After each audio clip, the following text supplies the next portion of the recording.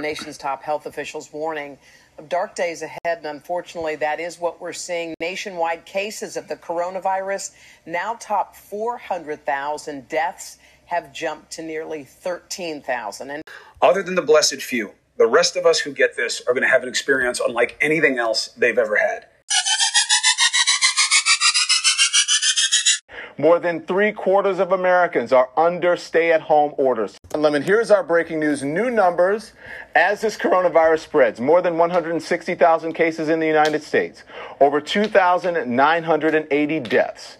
And we reached another tragic milestone today, the most reported coronavirus deaths in a single day. Well over 500. This is our new reality right now. Here in New York, yesterday was the state's deadliest day so far, with 731 fatalities. Meantime, new hotspots are emerging. Deaths and infections have nearly tripled in Michigan and doubled in Pennsylvania. New York had its biggest one-day spike in deaths. 731 people lost in 24 hours. That's one about every 2 minutes. One about every 2 minutes.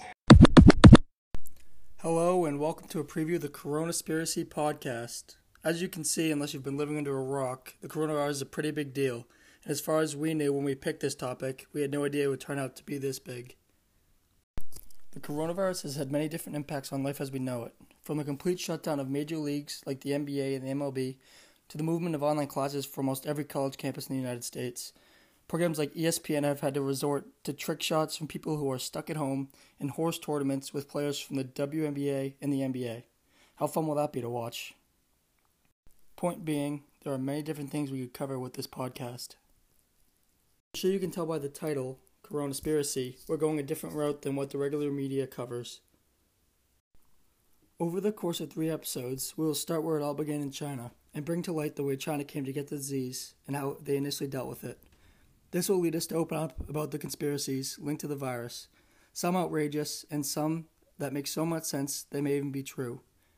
We'll be also interviewing some of the smartest people we get our hands on and get their take on the coronaspiracies. So follow us on Instagram and Twitter at Coronaspiracy and stay tuned for the first episode set to drop in early May. The spread of misinformation isn't just from our peers. Here we have a news clip from CBS that was published on March 9th that talks about the spread of miscommunication from online platforms through false personas created by Russia.